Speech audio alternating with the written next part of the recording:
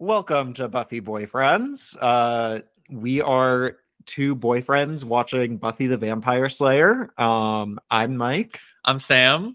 and we have a special guest this week, Ray Hamilton Vargo. Welcome to the pod. Thank you. Thank you. Very excited to be here. Very excited to be talking about Buffy. Yeah, thanks for having me.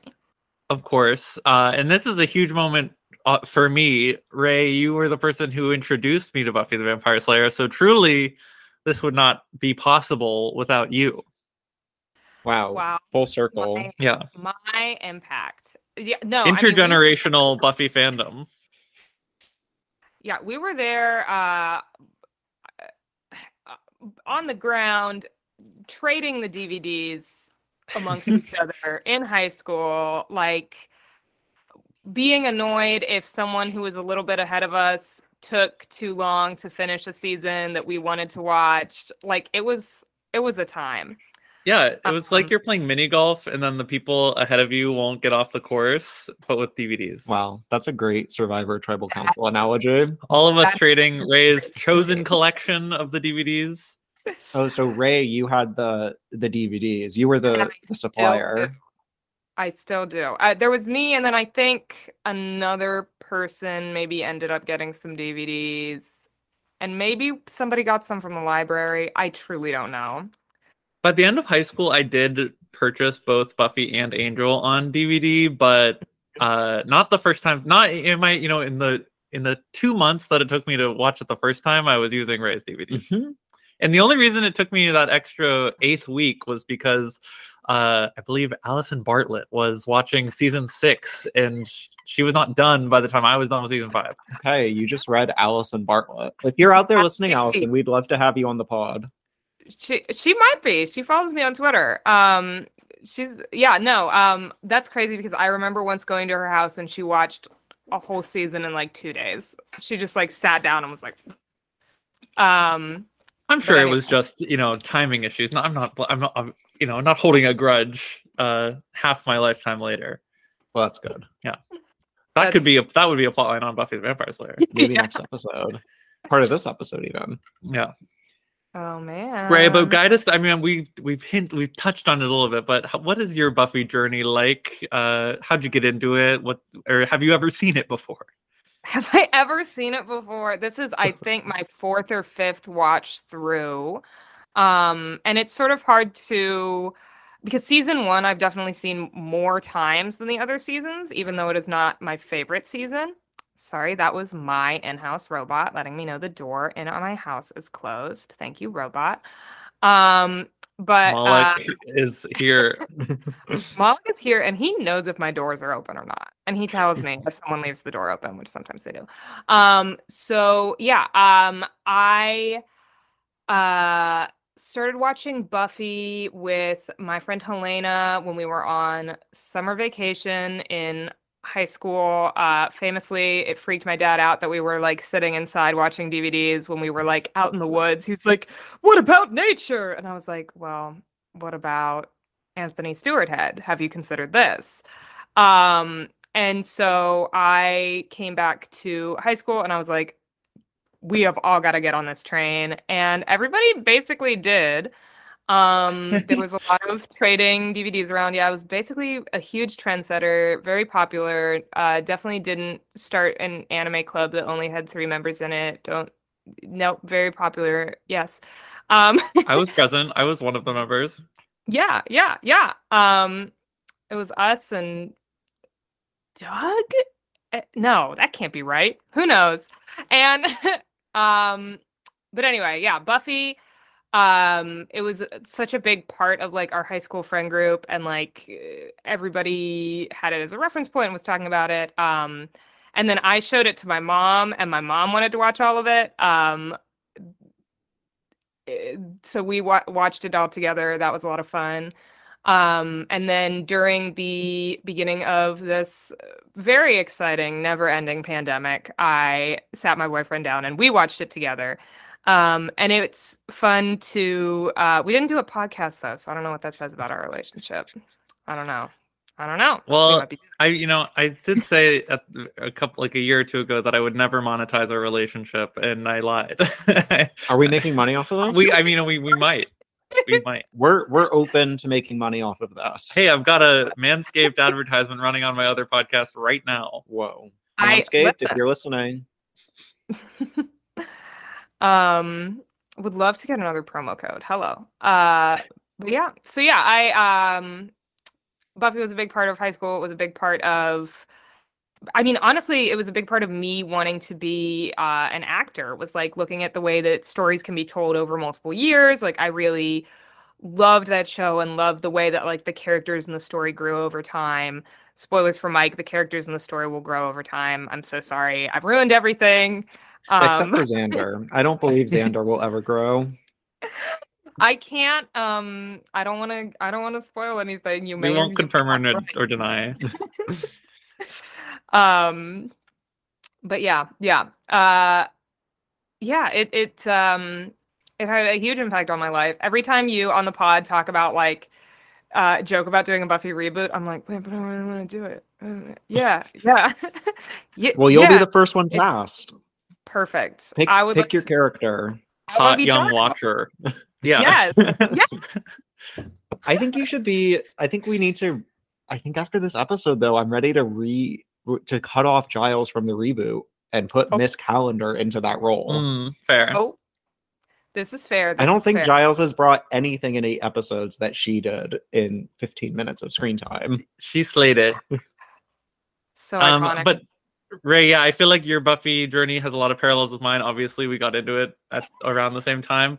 But then I watched all of it with my mom, including Angel, and Buffy was also a major impact on me wanting to work in entertainment as well, and got me thinking a lot more about production and television and just loving long-term stories, like you said.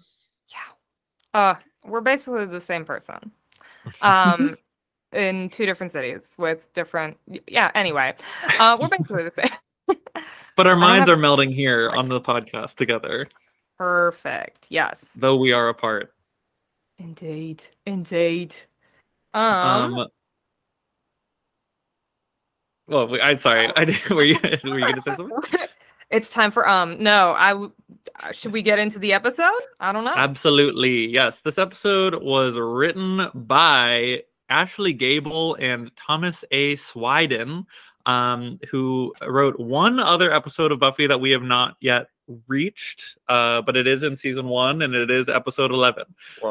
Another iconic episode, I would say. These two are kind of killing it. I'm sad that they weren't brought back for future seasons. But it's this front matter where we're talking through the actors and the credits of the episode it's a lot of one person went on to greatness and another person sort of never did anything ever again.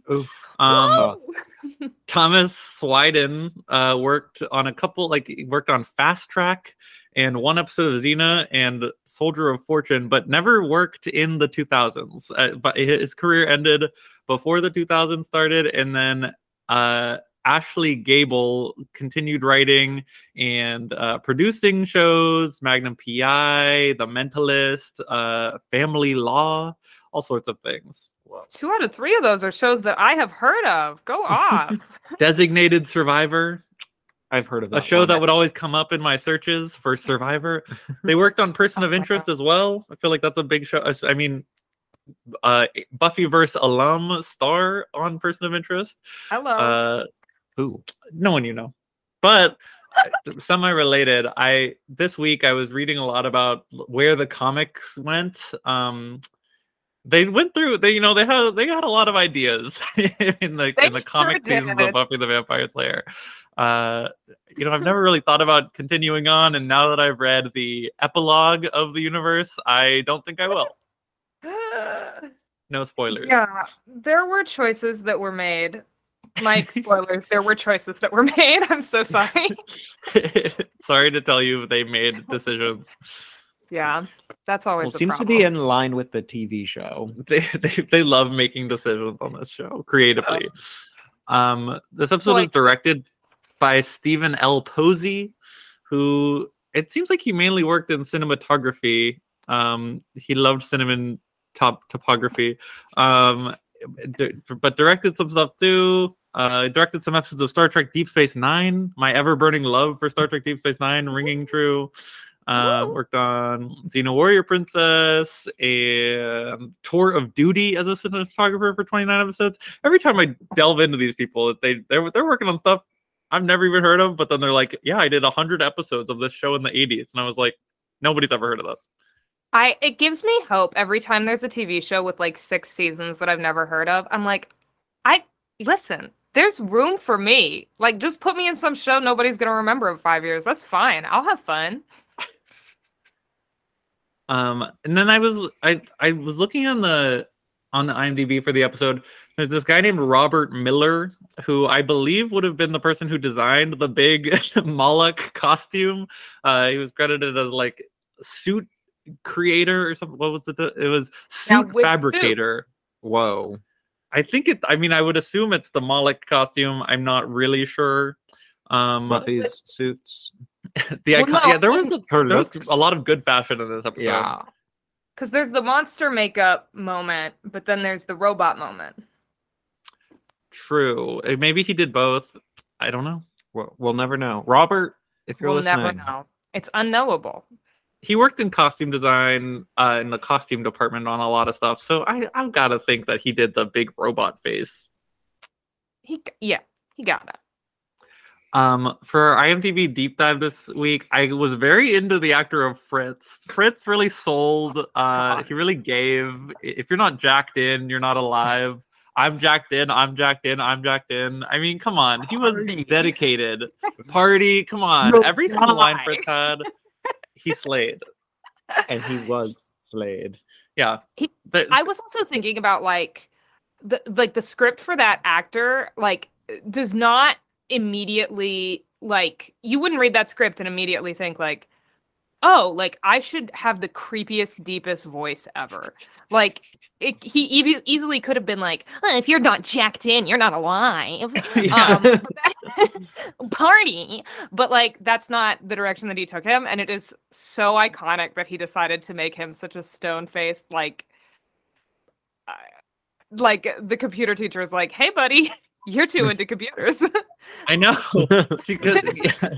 Fritz was amazing. And I'm sad to report this was one of his 3 credits ever as an actor. He worked on Murder Live and The Last Dawn and Buffy the Vampire Slayer, all in 1997. Never worked again. Big year for him. I wonder if that's just What's the energy he brought to every party. Right. I didn't say his name. And now IMDb is not loading. It's Jameson Ryan. Jameson Ryan. Come on, 2 first names.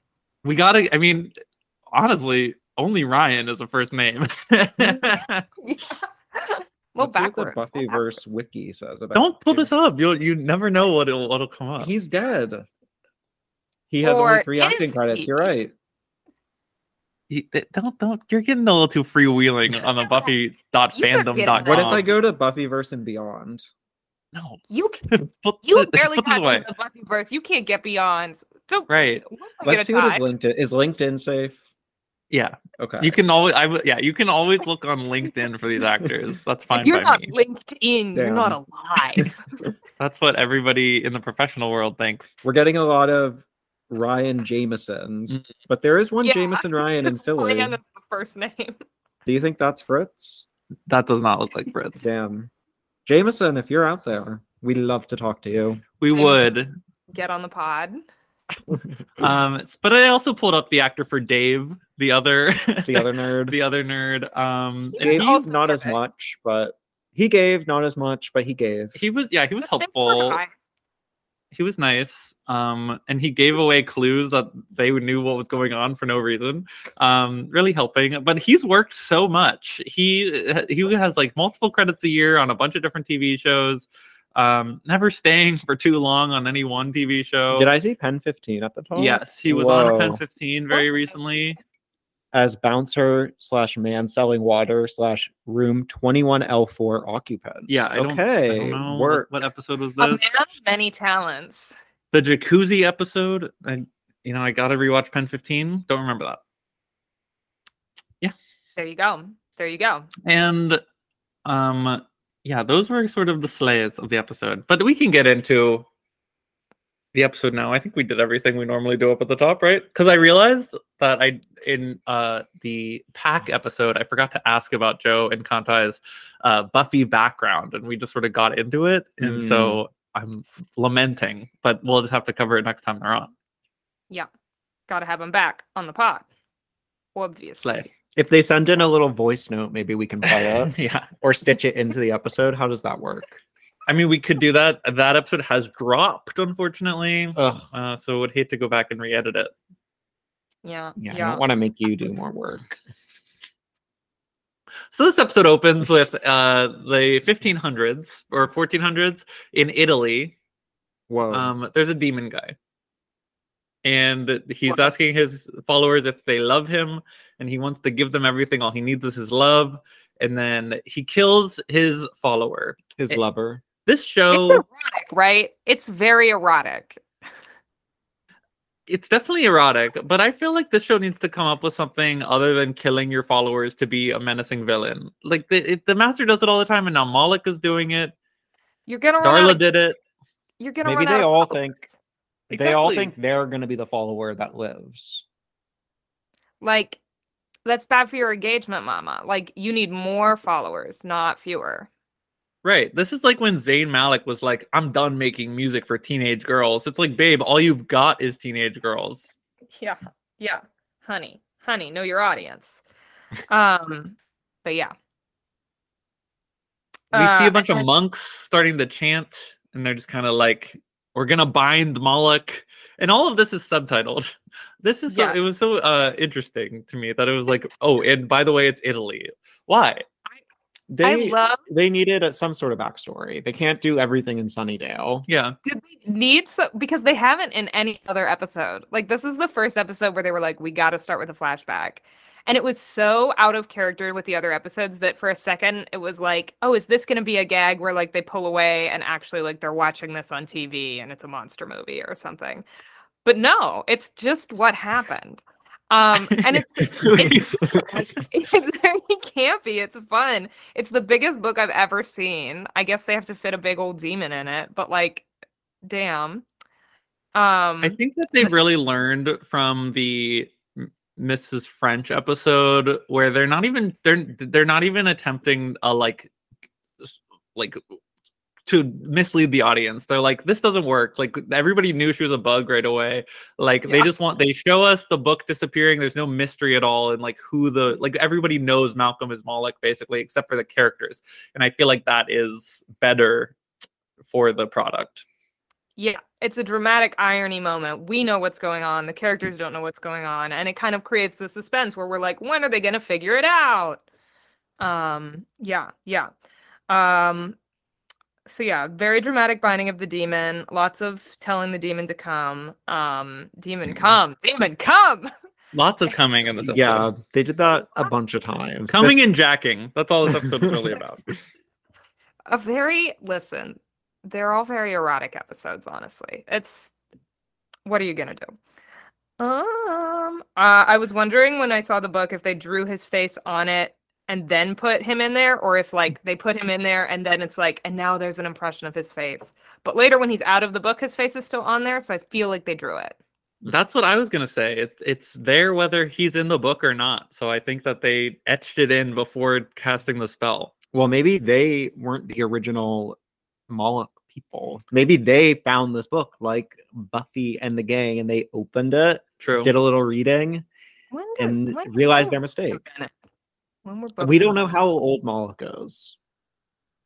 Yeah. It's because you would think that if he had just been out and about for centuries before he was trapped in the book, everybody would have already been a follower of Moloch. So I bet they just let him out.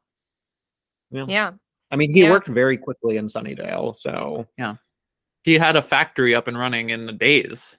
He was crashing the economic system of the world. I know. There was some background information about that. It was like Releasing Digimon the killers. movie where Diaboromon released the nuclear codes and crashed the stock market. They took notes. Classic. Those are literally the last two things that Buffy and Giles suggest Moloch could do. Yeah. Yeah. Crazy.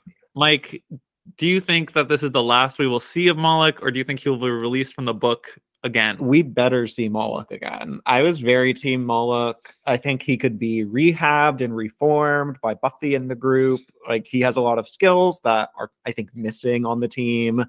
I think there are some team members that are not really bringing much to the table besides a lot of problems. This episode. So I would be comfortable seeing Moloch again in a more hero-related capacity, maybe. I love that. Moloch, we're looking out for you. I would release the book. I would open the book and let Moloch out. Okay. And he said that. Noted. This episode introduced a lot of new secondary characters. I mean, Mike, you've already talked about Miss Calendar. Queen. Yes, she's there in the library when Buffy pulls the book out, and she's like manning a scanning project for the library. She's very into computers. Yeah. Mm-hmm. She's first note I have here, God, she's so cute. Yep, correct. Yeah, she's just amazing. I also feel like their technology that they have is so like ahead of the game. They have these huge scanners, and they also have webcams at like every school computer, which for 1997 was a big deal. Like, you had to buy a separate webcam. Why would you put that in a school where the only people using it are children? I do not know. But, you know, they did. And yeah. Yeah. They had like Willow, it's not even just like scanners that you like put your book down on and it scans itself. Like, Willow had like a hand scanner that she was like doing all the pages by herself. Do you think that was a real thing, or did they make it up for the show? I think it's probably real. It's probably real. It's probably like definitely in 97, it was probably super expensive. So again, it is just wild that this computer lab had it. They also never get into, I kept waiting for the part in the episode where they're like, where Giles would be like, oh, right, I had this book shipped to me from the archives of where we put demon books. And there was no, it was so wild to me that he just they took the book immediately out of the box, and he was like, here you go, children, put it in the computer. What could go wrong? Like, doing a very bad job of keeping things under wraps. Right. Shouldn't he have like known what was coming? Like, there's not, I don't understand the process, I guess. Like, just instantly started putting it in the scanner. Like, shouldn't you look and know that it's Moloch? Because when he tells Jenny later that it's Moloch, she's like, oh, it's Moloch? Like, they know who Moloch is and the whole deal. So they should have been like a little careful with this book. He looks at the cover and he's like, I know that drawing. That's Moloch. I guess I have to question the thought process of putting all of the demon books in the computer anyway. Clearly, because this one was not meant for the. I mean, I guess they didn't think that the scanner would release the demon because they didn't think of it as reading. But why were they uploading other demon books into the computer? Like, isn't that all accessible by all of the other students? Yeah, probably. But I mean, maybe they don't think it's real because like it's accessible by all the students if they just came to the library and looked at the demon books. I feel like Giles would lock them up in that cage, which we only saw for the first time 2 episodes ago. Incorrect. But yeah, no, I don't think there's like a restricted section because Xander took out a bunch of books on witchcraft to look at the naked engravings. So I think that they're all just like in the stacks. I don't know. I don't think my library had books about witchcraft. But your librarian wasn't Giles. You're right. Yeah. So are they scanning in like a demon book, and then they do like Pride and Prejudice, and then like there's a witch book, and then they put in Catch-22. I'm looking at the bookcase right here to find books for this. I think so. But like, is this legal for them to be doing? I don't know.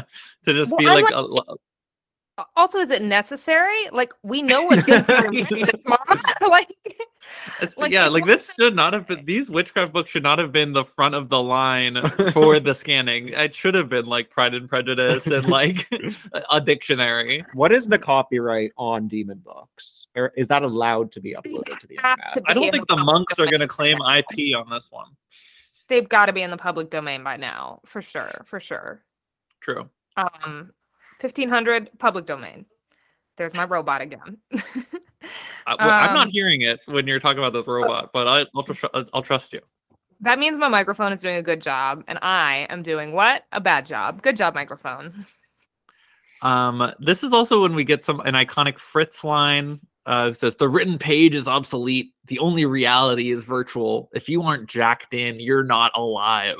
And this is before Moloch is like influencing him. This is just his human belief. He's like that. Yeah. He said, "This is me." Incredible energy to the table. Because I feel like there's a lot of times on this show where you can't necessarily 100% blame the person for their action because they're literally being influenced by a demon. But this was before Willow scanned Moloch, so we know that this was what he thinks. He was easy like pickings. Right. Yeah.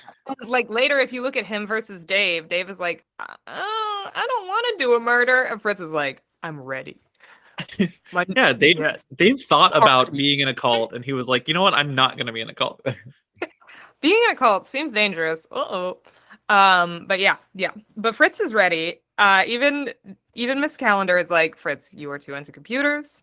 And then she gives Giles some stats about how cool the internet is, which at this point seem like, duh.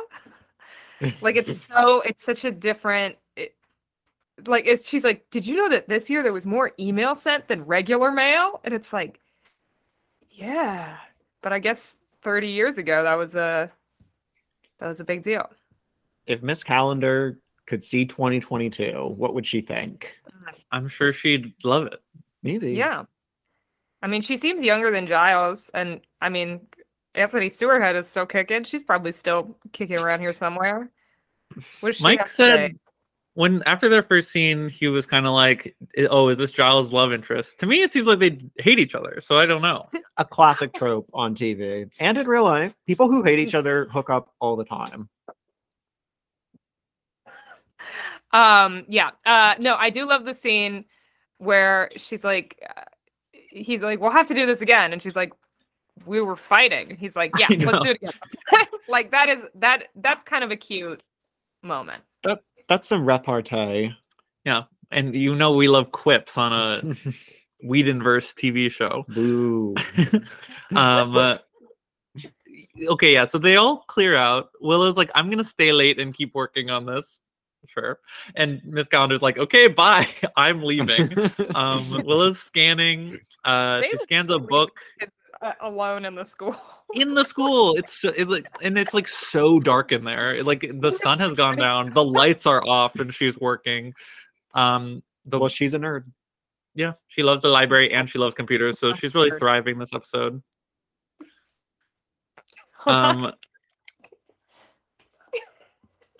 Okay. Anyway, is everything okay? It's okay. Yeah, Eric just had to get something from my desk, and he was doing like a spy move to not be seen. Anyway, sorry for blowing up your spot. You skipped over something very important, which is the shirt that Xander is wearing in this scene. Oh my god, yeah. Well, I was gonna say that for my fashion moment.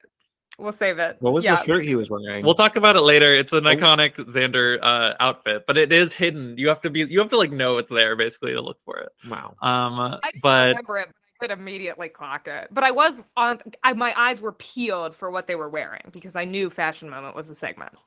This episode was incredible. They were turning looks left and right. Buffy had like 4 different amazing outfits. Which one will we pick? Yeah, hard to say. Anyway. So yeah, Willow scans the book and the words disappear, and instantly the computer says, "Where am I?" Yeah. It's a cool concept, the idea of like a demon being bound and then immediately waking up in like a kind of space they would have no context for, and like figuring like I think the concept of a demon in the computer is cool. I think it's cool, and I'm coming out and I'm saying it. And I've said it and it's said. But yeah, like what would you think if you woke up in a computer? I mean, yeah, if we're thinking about Jenny Calendar reacting to 2022 technology, think about Moloch reacting to 1997 technology. Yeah. They didn't even Yeah. know what the word technology was when he was alive. It would have been technology.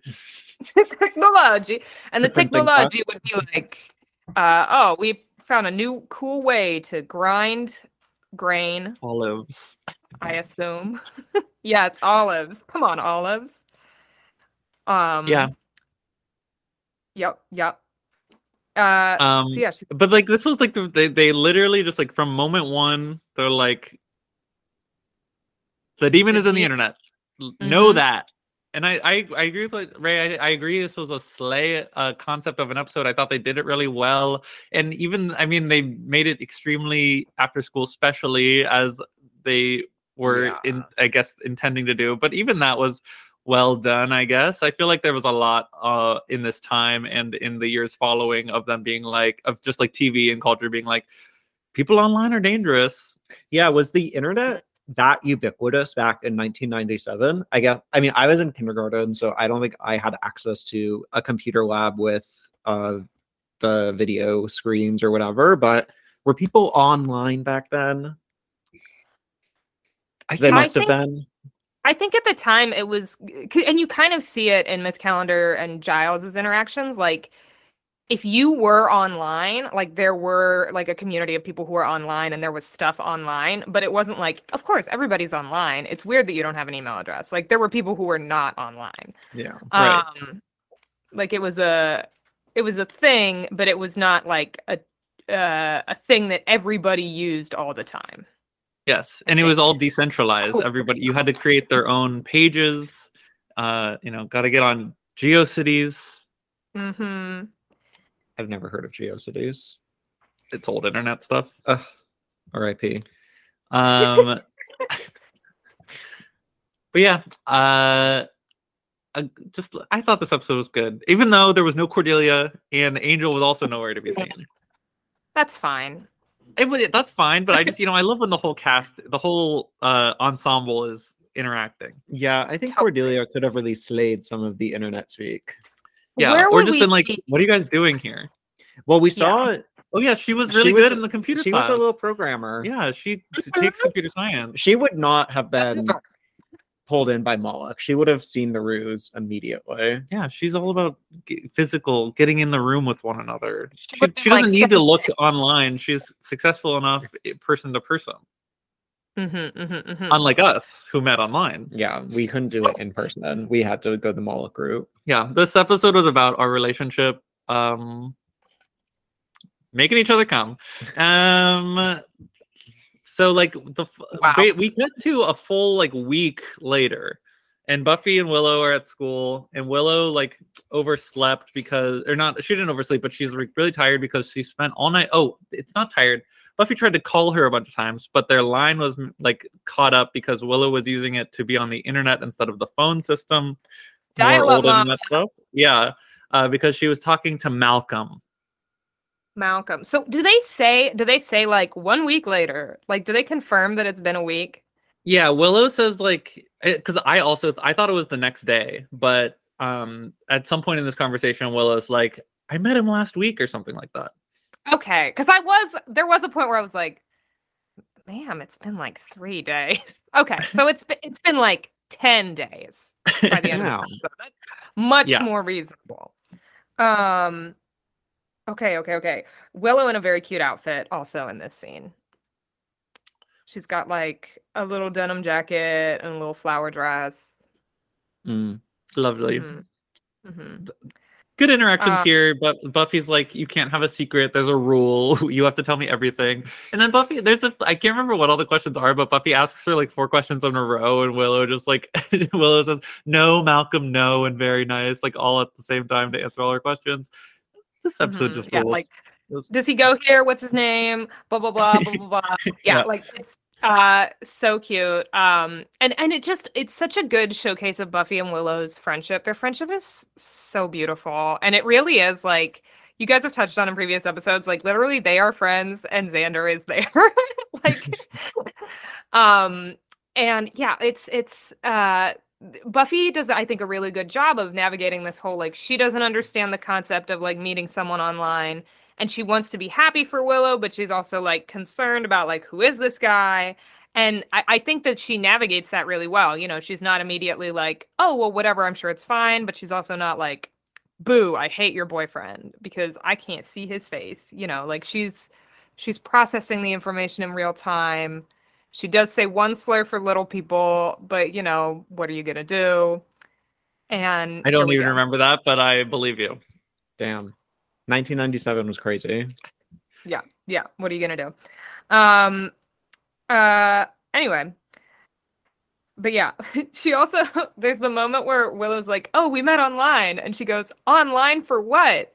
We don't say that in America. We don't say I was waiting online.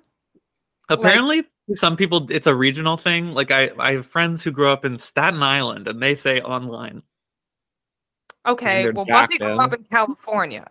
Like maybe maybe there's people in California who say it too. Maybe Buffy's been to England. In England, don't they wait in the queue? Oh, they wait in the queue, you know. They're in the queue. They queue up. Who waits online? Then who's online? I think it's a regional Americanism. Who's online? Willow is online. Yeah.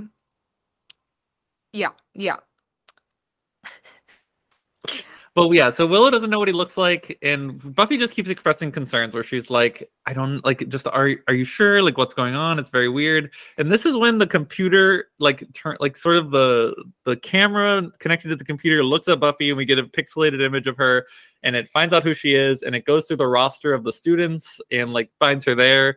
We see Buffy as a sophomore with a 2.8 GPA. And then we see one shot later. She's a senior with a GPA 2.8. They haven't decided how old she is yet. Yeah, it was a glaring error. We know she's a sophomore, but yeah, like I agree. You know, 2.8 seems low to think about like a student having, but when you think about it, it's Buffy, it's pretty good. Yeah, we know famously Buffy bad at school. She's working hard. Mm-hmm. Yeah. She's always working. No. They say she has one absence, which is shocking, because she's doing a lot of vampire slaying. It really feels like she would miss more days of school. And also athletics, none. Not entirely accurate. She might still technically be an alternate on the cheerleading team. I hope so. First alternate. Unless they kicked her out when she was like magic drunk. I don't know. They didn't totally confirm or deny. Yeah, maybe it's breaking the rules to throw a girl into a wall.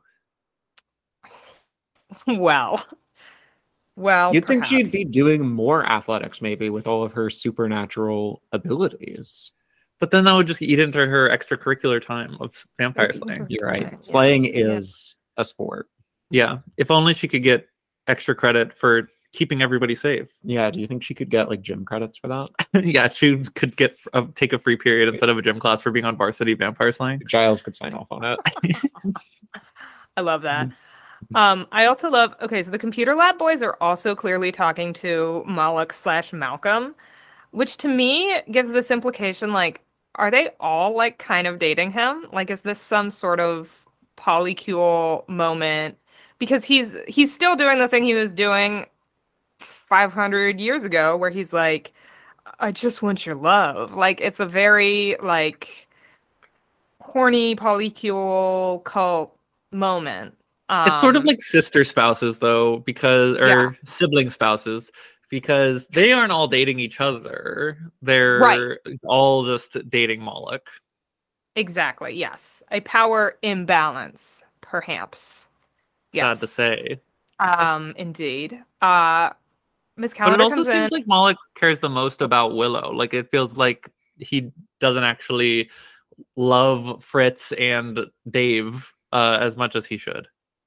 Right. Well, they're trying too hard. They like really want his attention, and Willow is just playing it so cool, hard to get by talking to him all the time. Well, she's not agreeing immediately to kill Buffy. True. Mm-hmm. Yeah. Moloch sends Fritz a picture of Buffy, says "Watch her," and he's like so already when doing someone it. Doesn't immediately want to murder someone. I like that. I like that. It's the key to a good relationship. Yeah. Well, and also he talks about later, like, Willow is the one who scanned him in. So it's like, oh, she's special because she, like, brought him out of the book. She's like the Darla to his master. Beautiful. Or the Darla to his angel, even Whoa. for creating him. Parallels. Parallelism. But we find out more about Malcolm. Willow says he's 18. He lives like 80 or 60 miles from Sunnydale. And Buffy's just like, be safe. And then Willow's like, well, maybe Buffy's like, you don't even know what he looks like. And then Willow's like, but he doesn't even know what I look like. Maybe I'm not the perfect person for him either. Why is it all about looks? Wow. She's got depth for a 15-year-old. I think she's just insecure. She's just so like, she's so self-conscious. She's so like, her best friend is like so hot and has had guys be into her, and she's had the crush on the same guy for like her whole life. And like, and yeah, it's just like, it's such a bummer. I just want her to know how fun and beautiful and cute and funny she is. And Buffy knows that. And Buffy is like, I just want to make sure he's good enough for you. And that is correct of her. Good friendship. Yeah. Good friendship. And people are concerned all over the school. Like you were saying earlier, Miss Calendar comes in and talks to Fritz, and she's like, you and Dave have been clocking a lot of computer lab time. Like, are you okay? And he says, new project. And she says, ooh, will I be excited? And then he says, you'll die. You'll die. The way he says it. So funny. She also comes in with her sunglasses on. There are a lot of sunglasses in this episode. The stylists were like, wait a second. We just heard out about these cool new glasses. We gotta get them on everybody. Miss Calendar is not afraid to serve. She really is not. And she read Buffy. What'd she say? Well, Buffy was like hanging out in the computer lab, and she's like, Buffy, what are you doing here? Oh, yeah. She knows that Buffy's a student to watch out for. He's there to distract her students. Yeah, Buffy's like, I have a free period, and Miss Calendar was like, I don't care. Get out of here. Make sure you get out of here, basically. She also read Giles earlier. He's like, okay, well, I'm going to go. I'll be back in the Middle Ages. And she's like, did you ever leave? Classic. I mean, obviously this is all written, but it's like people are just setting themselves up to be destroyed by Miss Calendar by the way they talk. Yeah, and she's just so like, she's so perfect. Her makeup, her outfits, the way she carries herself, the words she says, her jewelry, it's all together. She is a woman who knows what she's about, period. Yeah. Mike, do you think that there will be a future for Miss Calendar? Do you think we'll see her again? We better. Okay. I'm going to stop watching if she doesn't show up in the next 2 episodes. In the next 2? Okay. We haven't you mean one appearance in either episode or in both of the upcoming episodes? I would prefer both of the upcoming episodes. Let's put her into the main cast, but I guess I will settle for 1 appearance. Okay. We'll be on the lookout. Yeah, but like, where was Cordelia? I talked to Ray about this a little bit before, but I had no memory of Charisma Carpenter's huge absences in season 1. I just like, she reigns so supreme in my head, and it's just like, where is she? Like, were they worried about her outshining the other dolls? Like, I don't know. I think they were using her a lot just for like comic relief in this season. And so I think there was not a lot of comic anything in this episode. Well, I guess it was just the banter between Miss Calendar and Giles, really. But like, we could have used some Cordeliosity. Like, imagine Cordelia's reaction to like Willow having a boyfriend, but then finding out that it's an online boyfriend. Like, that would be such a good scene. We could cut out something. Plus, I feel like she would have some very funny things to say in the middle of a Miss Calendar and Giles debate where she's like, you're both idiots. Like, they're like, who cares about either of these things? Yeah, or like, ew, are you guys like flirting? That's very gross. See, it's like, just put her in. Just let her vamp. Let her play, coach. Let her play.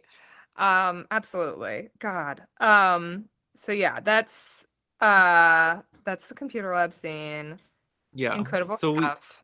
We go to an outdoor hallway and we get a clip of a student reading his essay about Nazi Germany, and it's been changed to say that Nazi Germany was a great example of a well-ordered society, and he's like, I didn't write this.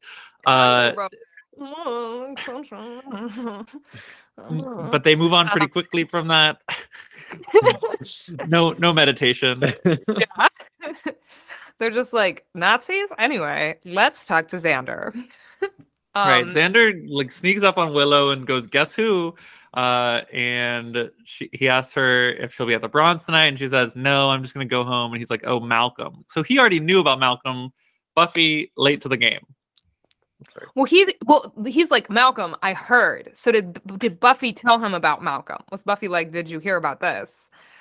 It's hard Talking to say. behind Willow's back.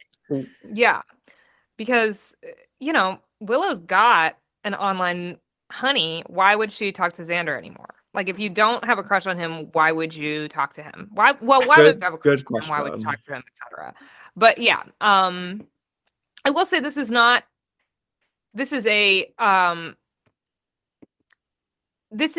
I think this is Xander's most harmless episode so far. Yeah. I was gonna say that too. I was having trouble walking over here thinking of like the worst thing he may have done in this episode, and he was kind of just there, which is how he should be. He even says, if he's gonna be there, like he and Buffy like escalate. They're like talking about Malcolm, and first of all, he introduces the concept of catfishing before the film Catfish was ever released. Iconic of him. And so they're like talking about like, what if Willow's getting catfished by like a circus freak axe murderer? And Buffy, again, being a good friend, is like, wait, stop. We're overreacting. And Xander's like, but isn't it fun? And he's right. Overreacting is fun. And when he knocks out the like scientist at the end of the episode, he's like, "Oh, I killed I hit someone kind of," or something like that. It was good. Yeah. The only like, I feel like, but he was kind of doing the same thing when Buffy was starting to be with Owen or with Angel with Willow, where he's like, "But I should be getting attention," and so like now that Willow isn't like pining for him anymore, he's got some sort of like jealousy. But that's like the worst. I feel like that's a more normal version of him being horrible. I feel like he's like just a dude in this episode. Yeah. Right. Like he's not like, she's not allowed to date somebody. He's just like, "Aw, I have two friends and they're both busy." Yeah. And like after that, so yeah, Buffy and Xander are talking about it could be an axe murderer, and then we see Fritz in the computer lab iconically saying, I'm jacked in," while cutting an M into his arm. Wow. It's really upsetting. They never go back to that. Do you think he's spelling Malcolm or Moloch? Moloch, I think. I think he's in on it being Moloch. Okay. Yeah, Moloch probably exchanged 3 words with this guy and was like, "Oh, he's a freak. Perfect." Like we got him. I'm unclear on Moloch's abilities. Like, is he doing anything to them, or is he just convincing them he will give them power when he comes to life? Like, I couldn't tell, because I feel like he would just like, because is Willow in a trance? I don't think so. Yeah, as soon as he starts like throwing out red flags, she's like, wait a minute. And it's not like, oh, she's under some magical thrall. So because Dave also like does his own thing. Yeah, maybe he's just got like really high charisma stats, but he's not like magically influencing them. I don't know. Hard to say. Because he also gets like that all the scientists working for him again too. It seems like he did that first and then came to the school. I guess given that he has access to everybody's bank accounts and everything, maybe he's like maybe he is paying for this stuff. Right. Yeah. Because he can do whatever with the internet. He can write an essay about Hitler, and he can download a bunch of serial killers or whatever. Try and find out about a man in Beijing transferring money to a Swiss bank account to have a hit out on his mother. Good for him. But he doesn't support unpaid labor. If he's paying people instead of making them work for free. Yeah, well, he doesn't have the ability to make them work for free. Yeah, like I'm sure if you got a pop-up on your computer being like, "You have a new job. It pays $0 an hour.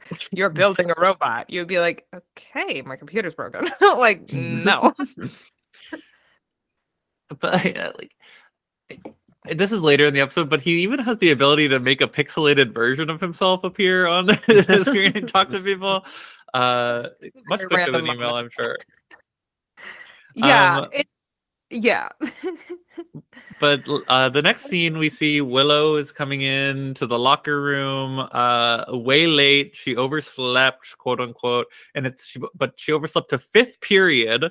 And Buffy's like, "This isn't like you," and Willow says, "Not like me to have a boyfriend." It's like, no, girl, you overslept to fifth period. It's also not like her to have a boyfriend. True. Yeah, like this is the That was first sort time. of a self-read. Correct. Yeah, you're right. Like clearly that wasn't what she was saying. Willow's just like, I've been horrible my whole life, insecure. My love. But Willow's like, Malcolm and I care about each other. We're gonna be together forever. What's the deal if I blow off a couple classes? And Buffy's like, I thought you overslept. And Willow's like, Malcolm said you wouldn't understand. And she says she doesn't. Yeah. True. No.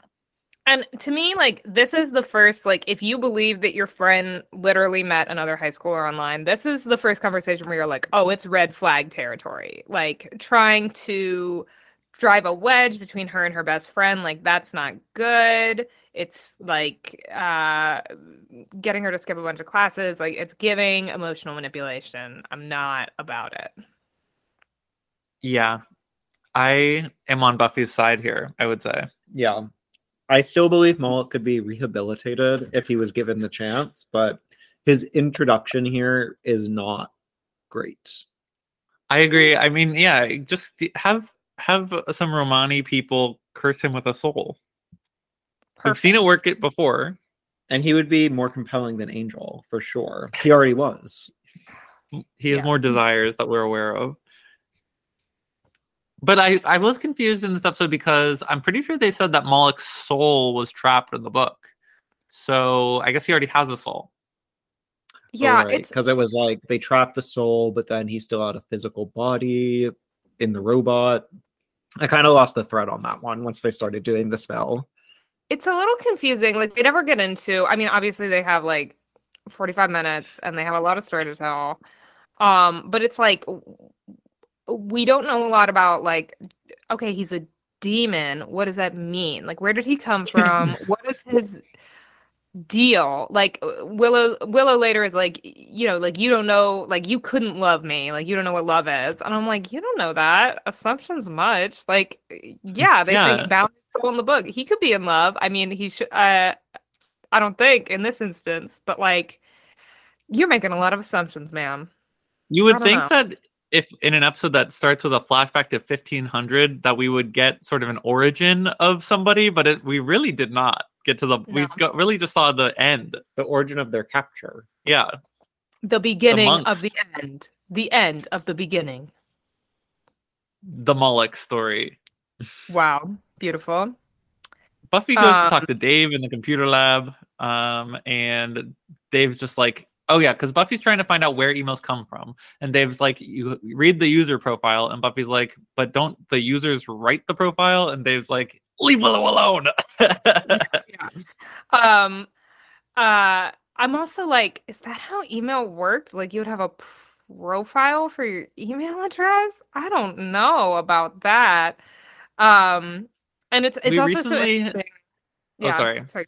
No, go ahead. We recently had someone write in on our reviews to tell us about how pagers worked. And so if you used email in 1997, feel free to leave us a 5-star review so we can find out how email worked. I could have told you all about how pagers work because I am reading a fan fiction currently where pagers are heavily featured. Anyway, so yeah, there's email in 1997. I should just ask my dad. Phone a friend, Mike Vargo. What? Tell me about email in 1997.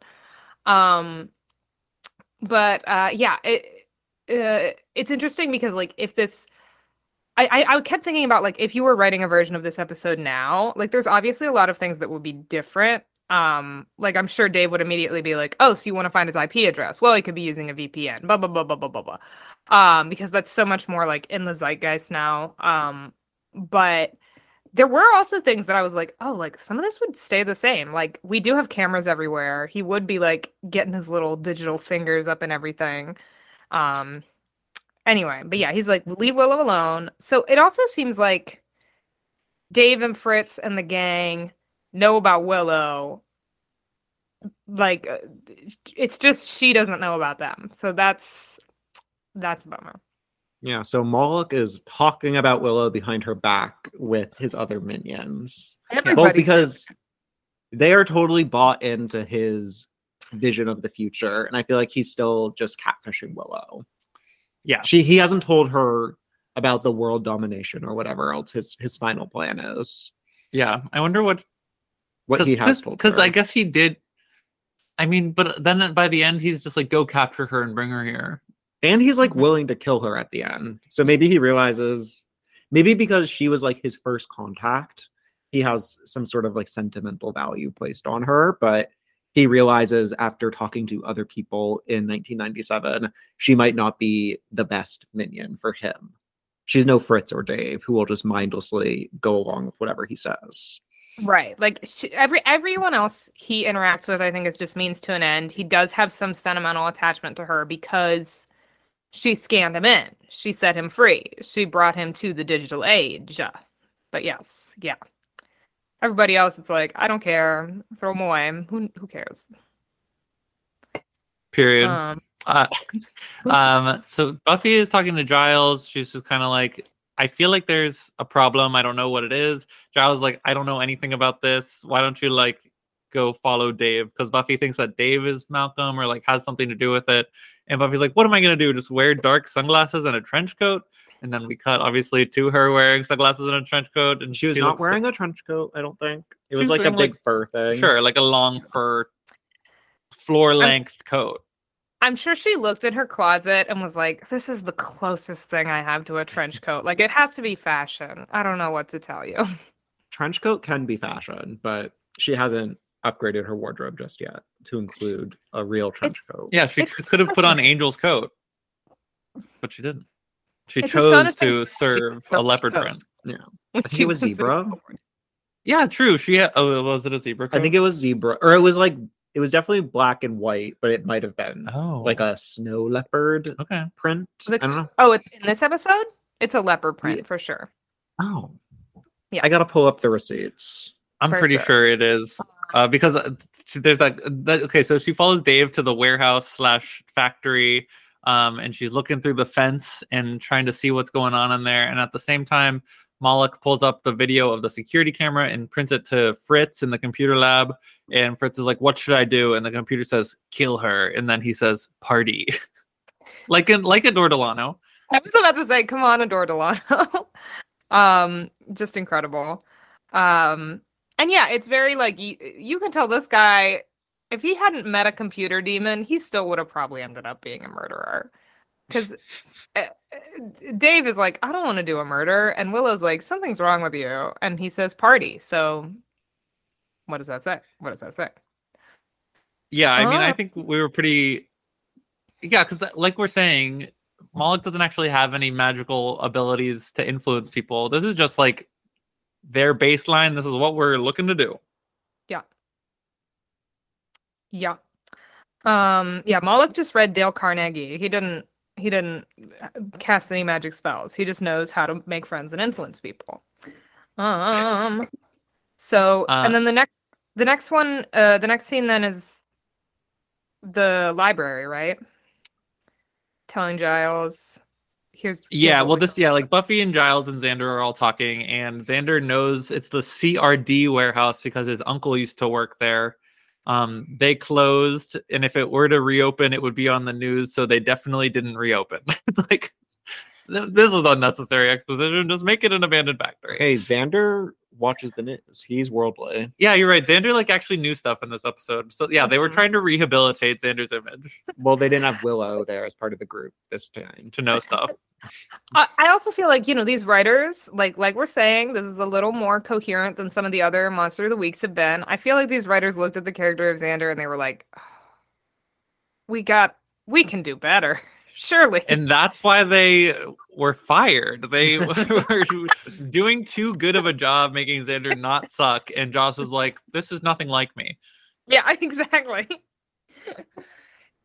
He's too nice to women. This is unrealistic.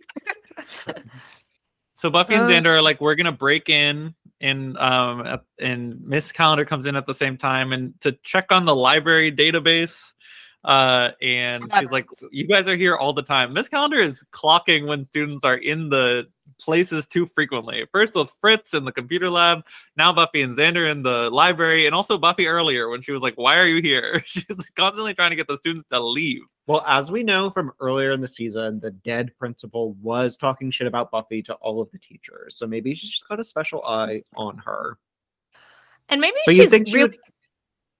Maybe she's really got an eye out for students since a bunch of students like ate a pig and then the principal turned up dead. Maybe she's like, I'm gonna keep my head on a fucking swivel. Not a 180-degree swivel, a normal swivel. But just like, what are these kids up to? Are they gonna eat me? Miss Calendar knew there was a demon in the internet. Do you think she knows Buffy is the Slayer? I don't think so. She's too rude to her. Techno-paganism not crossing over with the Slayer prophecy. No, I don't see many vampires in the internet yet. We saw a demon in the internet. Yeah. I do think it's interesting. Giles is like, how do you know about demons? And she's not like, how do you know about demons? Like, how did you figure out there's a demon in the internet? Why do you have all these spells? She's just like, whatever.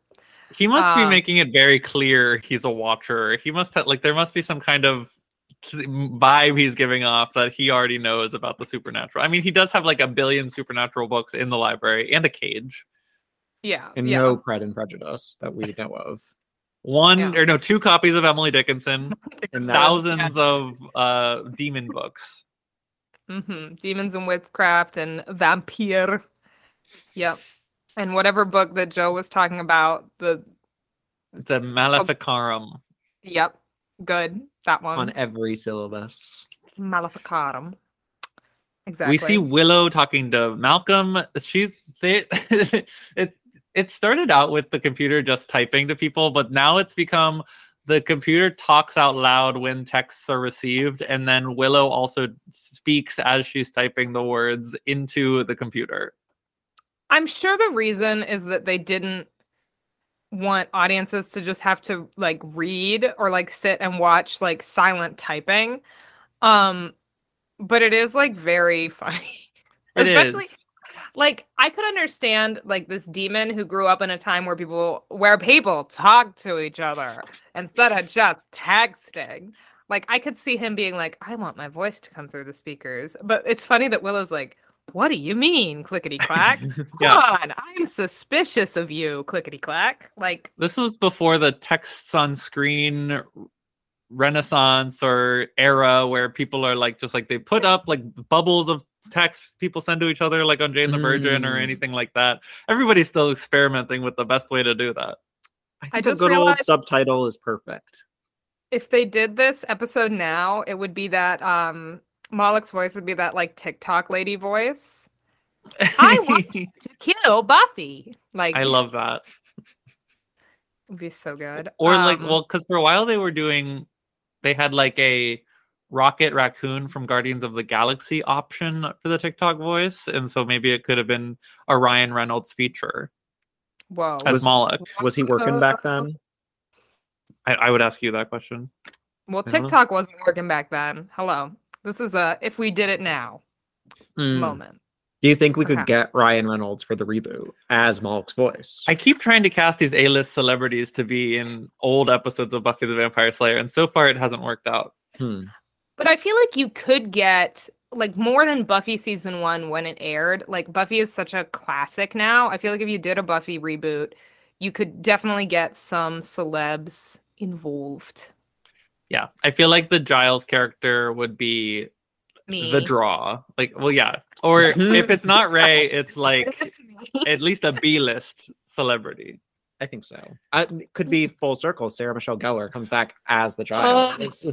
Literally, I would lose my mind. She would never, ever, ever do it. But that would be what should happen. And I guess that's kind of like what she was doing in the movie she was just in, where she played a principal of a high school. Wow. What's it called? Do Revenge. Never. Who knew? This is where Malcolm starts to give out the red flags. He's like, Buffy's a troublemaker. That's why she got kicked out of her old school. And Willow's like, did I tell you that? And he's like, it's in her permanent record. And then he sends another message where he's like, I mean, you must have said. It's like you are hundreds of years old and you have access to all the information in the world, and you couldn't do a quick like, wait, let me pull up our chat files. What did I say? Like, buddy. He's still learning about the internet. Yeah. He may be the master of the internet, but there's still things to learn. I'm also obsessed with the concept of the permanent record and how often it's brought up in this show. Like, to what extent? Like, I want to see my permanent record. Where is it? Where does it go? Is it real?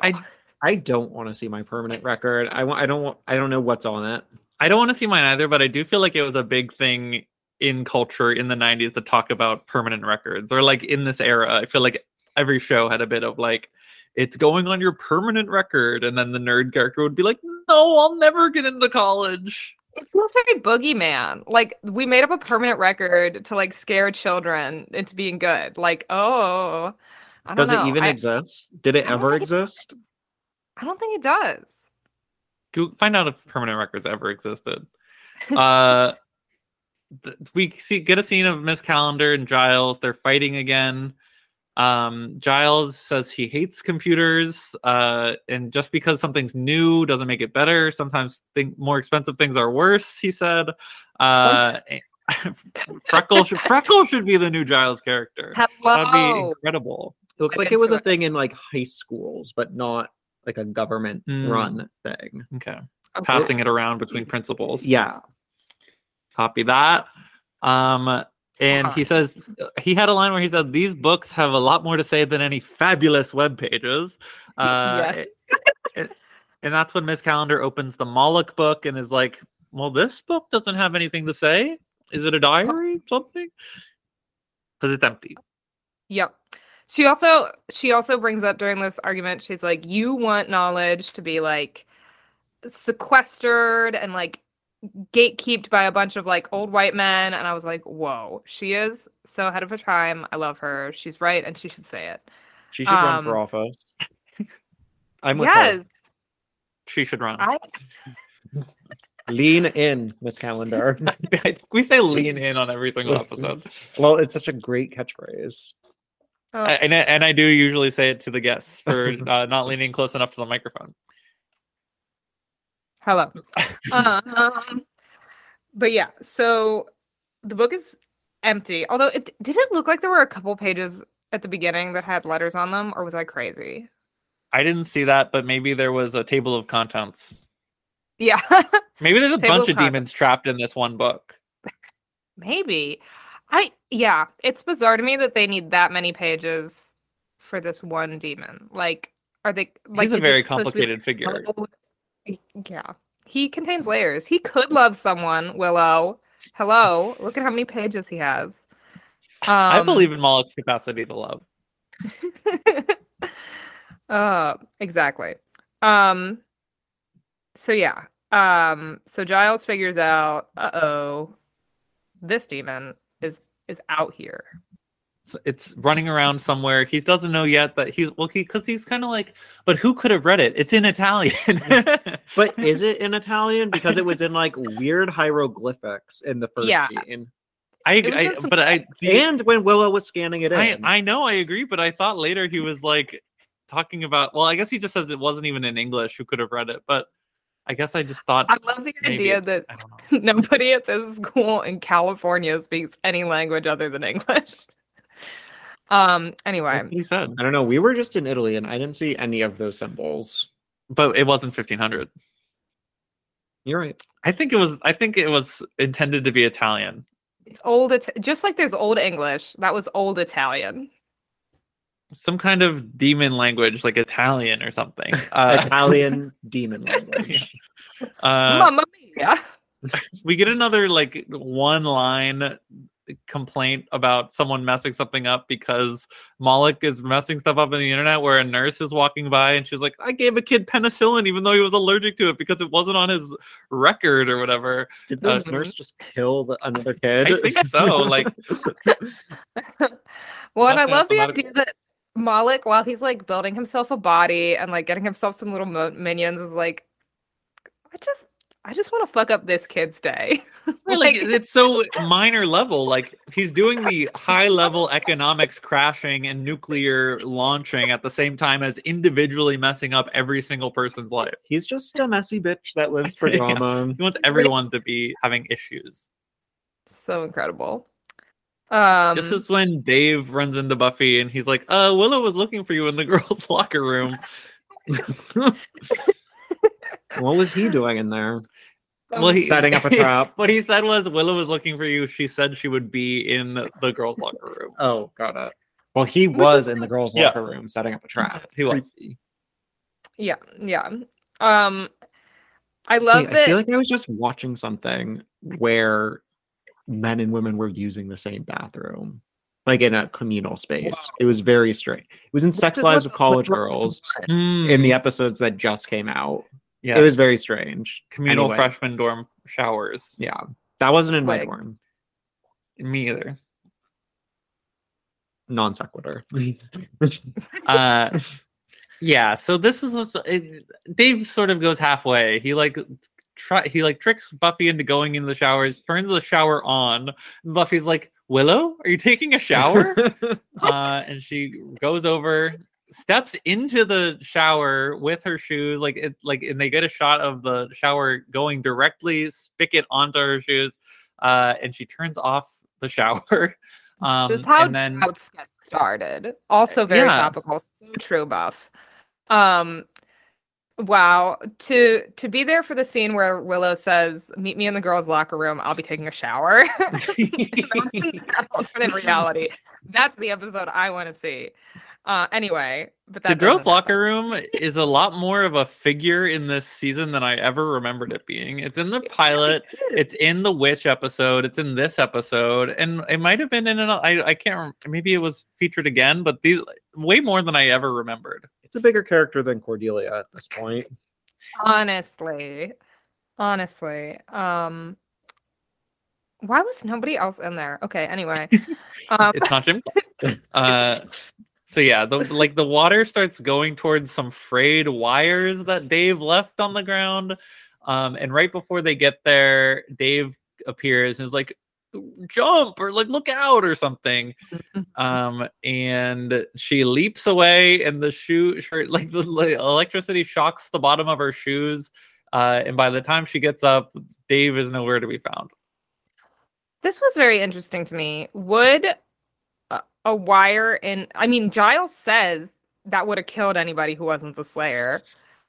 I don't know about that. Right. How charged were these wires? Aren't her shoes soles of shoes are usually rubber? Wouldn't that cancel it out? I'm no fancy big city scientist, but this episode was ahead of its time on internet use and way behind its time on electricity use. But I'm also not endorsing people to go try that out because it could kill you. It could actually. Giles could have been right. I just don't have the technical know-how. I can't stress this enough. Don't try this at home, kids. I'm not saying it's totally safe. Go home and do it. I'm not saying that. I'm saying not that. I'm saying don't do that. Very not that. Can I take a bath and have my phone with me? Is that safe? Is that not safe? I think as long as it's not a plugged-in toaster, you're good. Okay. Yeah. Just be careful not to drop your phone, Mama. Yeah, then you'll have to put it in rice. I always gotta have rice. Yeah. If I'm taking a bath, I gotta get a bath bomb and a bowl of rice. And a bowl of rice. A bowl of uncooked rice. It's important. We get a scene of Dave yelling at the computer, and he's just like, I'm not doing it anymore. And the computer's like, but the project is almost complete. And Dave is like, no. And so then the computer starts writing a suicide note from Dave, and we get a shot of Fritz behind him, like he's about to kill him. Yeah, this was serious. This was a lot. Very dark. The lighting very dark. It's they really said don't go on the internet this episode. Yeah. Yeah. No, it's Buffy and Xander have that whole scene where they're like, we're overreacting. And then it's like, no, there's a demon on the internet and it's going to kill you and tell your parents that you died by suicide. And it's going to be very upsetting. And they're going to find your body in the computer lab. Anyway, upsetting stuff. Yeah, this was tough. So then we get Buffy and Giles and Xander all talking. Giles is just like, they realize it was scanned in, and so it must be in the computer. And then Buffy's like, and every computer connected to a modem. So really they know these internet terms and how to use them. Worrying. And Giles is like, okay, well, we just need to delete the file. And so Buffy goes online. She's like, which file do you think it is? Maybe it's the Willow file. And so they search for the Willow file and it comes up. And Buffy's like, okay, I guess I'll just move it to the trash can. And she drags it. I know. It was like desktop Willow. Moves it and it automatically goes away from the trash can. And she's like, oh, it didn't work. And then Moloch's face appears and is like, get out of here. It's big, like, don't read my diary, mom energy. It's also like every single other person that he's interacted with, it's been like through text. It's so like, I guess, you know, if he has access to like microphones and webcams and whatever, like he knows that they've figured out who he is. But it's like, why did you reveal yourself like this? Like, why? There was no reason.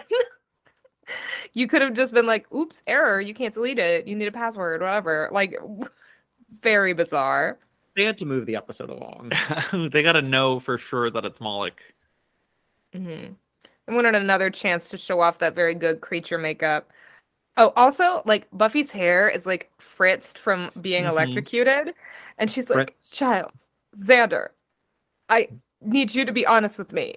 How's my hair? And they're both like, oh, it's great. I was like, you fucking cannot trust men. Unbelievable. Like, not on this show or in life.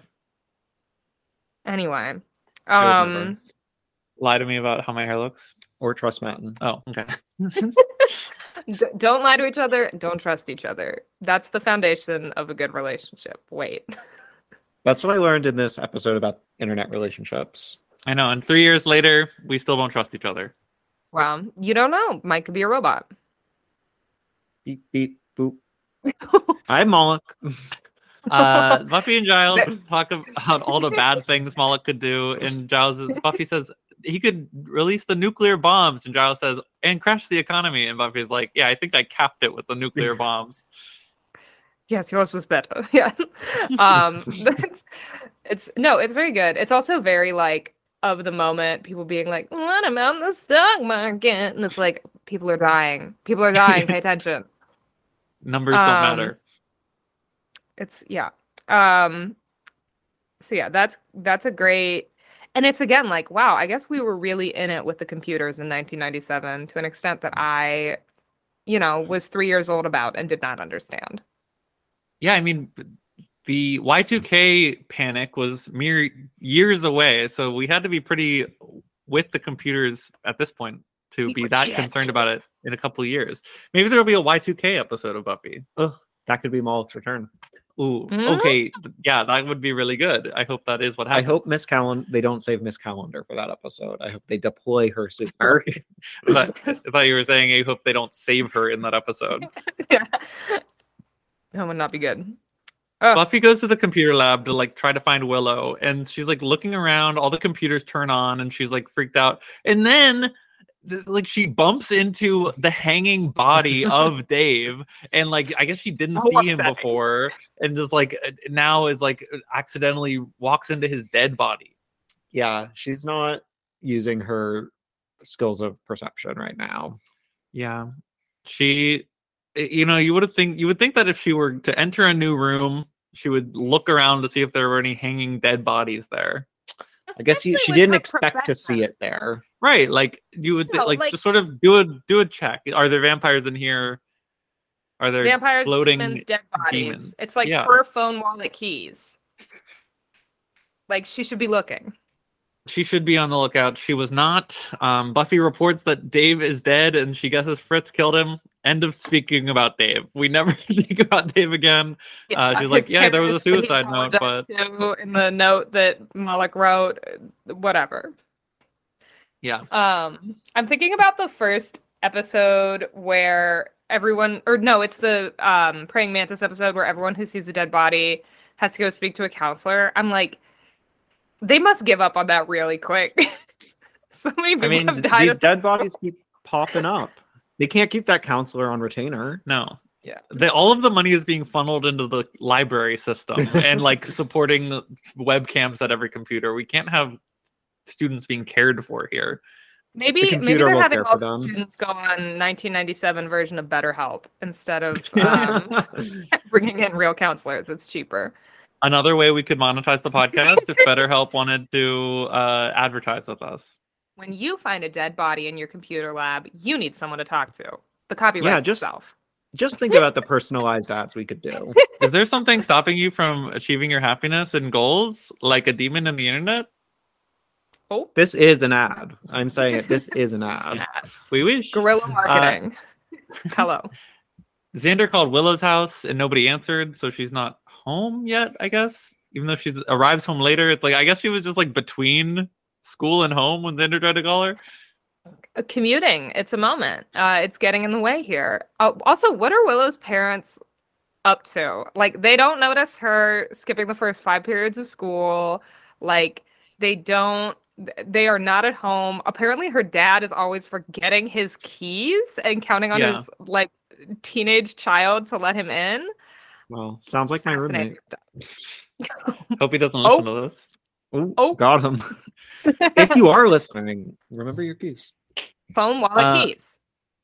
Come on. Look for dead bodies. Yeah, so Willow gets home and she doesn't really want to talk to Malcolm anymore at this point because she was freaked out from earlier. And so, but she gets an email and says, "No more waiting. I need you to see me." And so she turns the computer off and the computer turns back on. Doorbell rings. No one's there. She's like, "Dad." But then Fritz appears and chloroforms her. Where did he get chloroform? From the demon, I think. Yeah, like they have an entire factory. You could get chloroform at the store. I don't know. Also, I noticed that Willow had multiple Razorbacks pennants in her room. Like for the Sunnydale Razorbacks, she just had several flags. I was like, did they not think of enough interests for her? Like this was the best that they could do, decorating these walls? I'm confused. She loves the Razorbacks. They said enough internet and computer stuff. We need to think of something else for her to do. I know she goes to school. I also have to, now that we're talking about her interests and on a computer episode, in the past, Willow has shown a lot of computer savvy. She has been the hacker on the team, and she is not wary at all about Malcolm this entire episode. It's because he's giving her what she wants. She wants to be desired. I get it. Okay. But it is weird that we don't see any of her like computer skills moments in this episode. But there's a lot happening. Yeah. We didn't have time for Cordelia. We can't have Willow have a hacker moment. So she could have hacked into Moloch. He would have loved that. Whoa.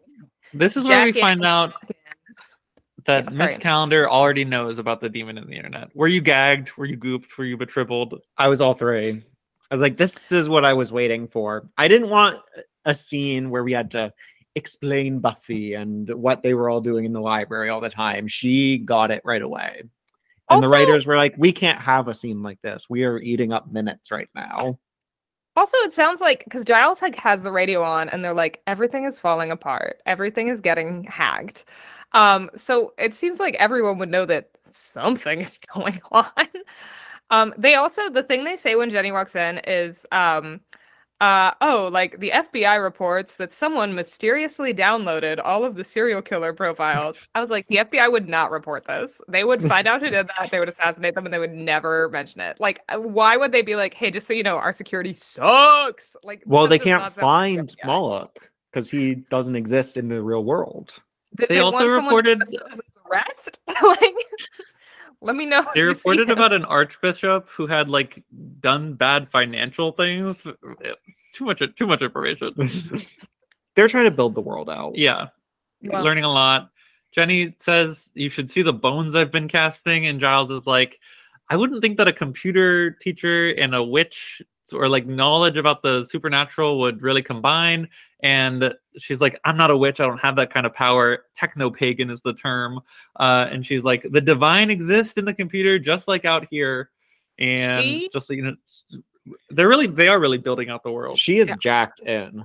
She's jacked in. She walked so that that person on Tumblr who robbed graves could run. Like, literally, she's like, yeah, she's incredible. She knows what she's Mike, about. are you familiar with Bone Thief Gate? No. Oh, somebody on Tumblr robbed a real grave so that they could cast spells. Wow. And then posted about it online. Yeah, when did this happen? Like 2017. Oh, wow. I missed that. They didn't have an ICYMI episode about that.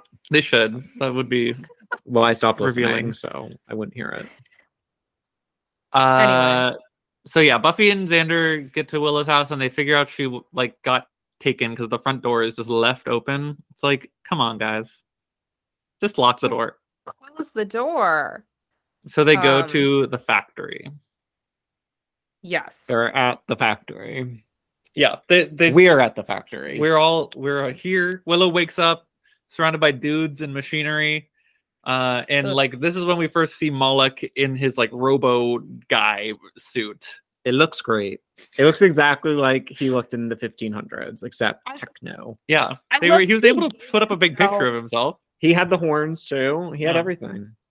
I love that because he was like, because part of his whole thing was like, I want to date Willow. I've decided that I love her. And he was like, he could have been like, make me look like a male model.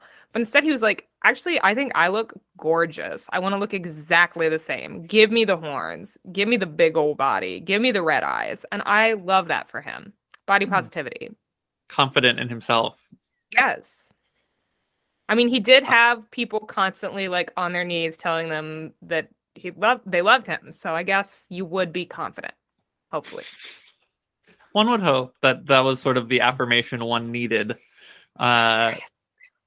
So Moloch talks about the internet flowing through him. He knows the secrets of kings, but nothing compares with the freedom of walking, touching, and killing. And he kills Fritz.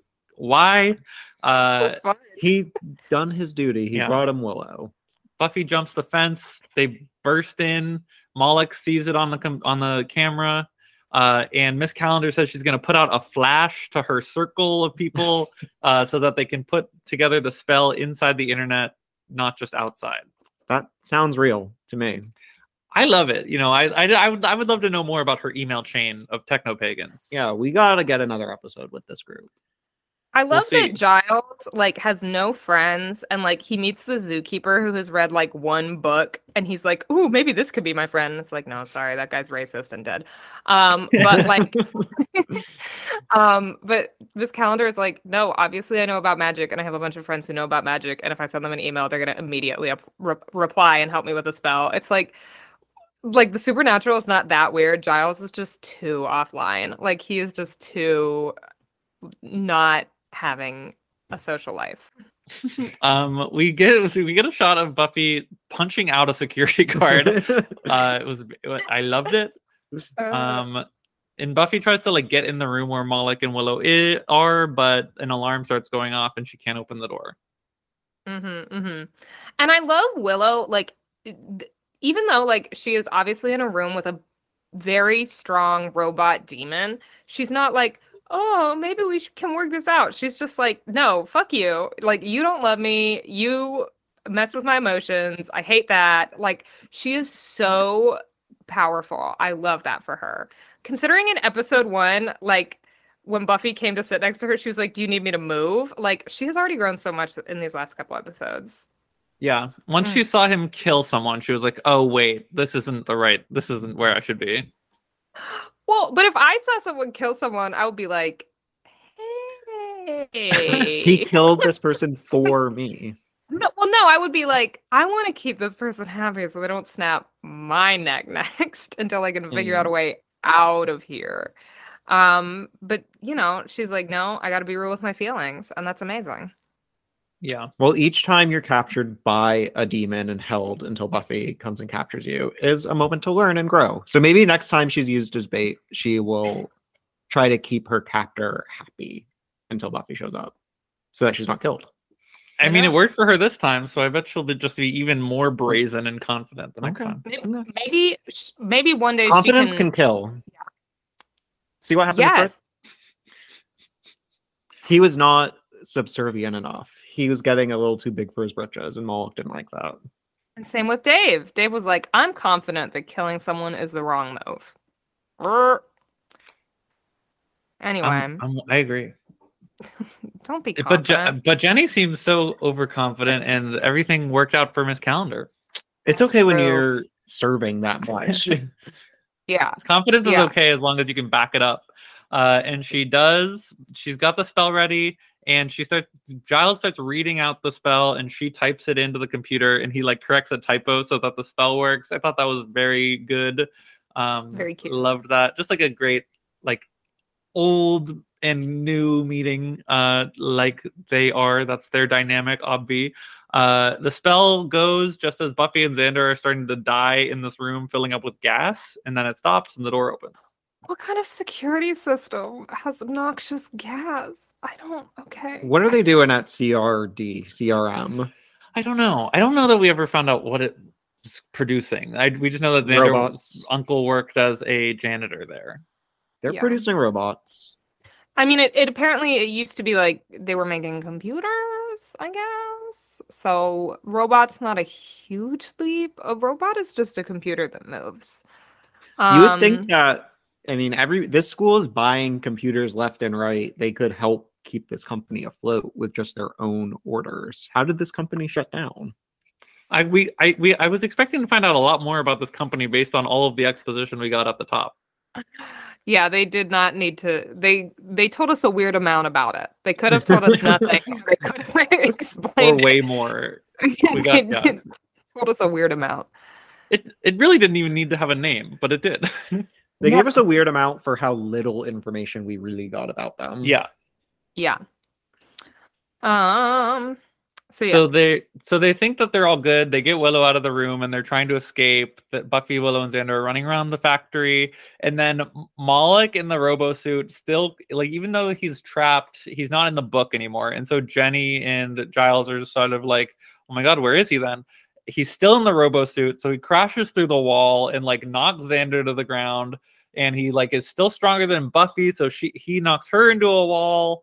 And Willow tries to like hit him with a fire extinguisher a bunch of times. And Moloch just like bats her away too. This guy's really strong, and he would be a good person to bring onto the team. Yeah. That's my thing. He's got some skills that are lacking on the team, I think. He hits the wall and he creates a huge Kool-Aid Man style hole in it. Yes. He hits Xander and Xander gets back up. Like I promise That that was, wall is that was the perfect opportunity to kill off Xander. There's always a good Very- opportunity to kill him. They just haven't bit the bullet yet. Xander should Yeah. bite a bullet. And then in a like in a video game boss fight maneuver, Buffy tricks Moloch into punching an electric panel so that he dies. So yeah, he's stronger than a wall, but not as strong as An electrical current. electrocution doing some heavy lifting in this. I know. town. Do you think she learned this from Dave? Maybe. secret Wow, scene. R.I.P. Yeah, part of Dave's suicide note was, and by the way, electricity. Yeah. Except he didn't write it. Moloch did. Why would Moloch write that? I bet I he don't know. typed it in after Moloch stopped typing. Wait, so He's if Buffy could survive that electrical current earlier in the episode because she was the Slayer, if she had punched, would she be okay? Or was it just because it hit her shoes? We don't know. We learned a weird amount about electricity in this episode too. but also not enough to really draw any conclusions. Yeah. Well, and also like in the shower, that was 2 loose wires versus this is like an electrical This is box just with one holes in it. Connected wire. Yeah, this was just Right. one wire. One wire, but like also it's a whole factory. Who knows? Who knows? Here's what we know. It fries his little head off, which is fascinating. Don't know why that would Yeah. be the effect, but it is. He dies and they escape with no issues. Later, Giles is talking to Miss Calendar in the computer lab to return her dangly thingy. And she's like, wow, I've never seen you in here. Are you scared? Really monitoring where everybody is when this Miss Calendar.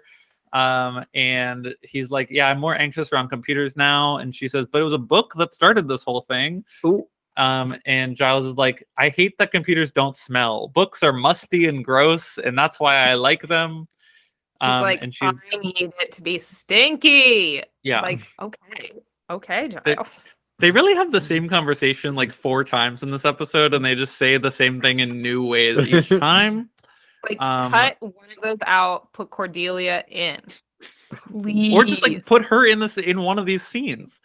Yeah. And this is a very strange moment at the end of the scene where she's just like, Giles is like, and I don't know, I'm not used to people dangling things from their ears or something like that. And then she says, that's not where I dangle it. And it's like, I get that it's probably like a belly button piercing, but I was thinking about when Parks, Joan Calamezzo was like, I've got to go powder my nose amongst other things, if you know what I mean. Like, what a weird like, no, like it's because it's over an inch long. Like, it's a big earring or whatever. Like, if this is, even if it's like, and also she specifies that it's dangling. It's not like a piercing that's like going in multiple times. Like, it's dangling. There's nowhere on your body that could dangle and be discreet or comfortable other than your ear. She was wearing that during school. Like, it came out. Hey, is she trying to imply like, yeah, I like let my nipple piercing or my genital piercing like pop out in the library? What's happening? What did this spell entail? Yeah, I feel like this needed a little more setup and a little more. Well, again, we learned a very strange amount of information about this piercing. Yes, tell us more or tell us less. Or I feel like maybe they wrote the scene and they told the costume department, we need a piercing for Miss Calendar to lose.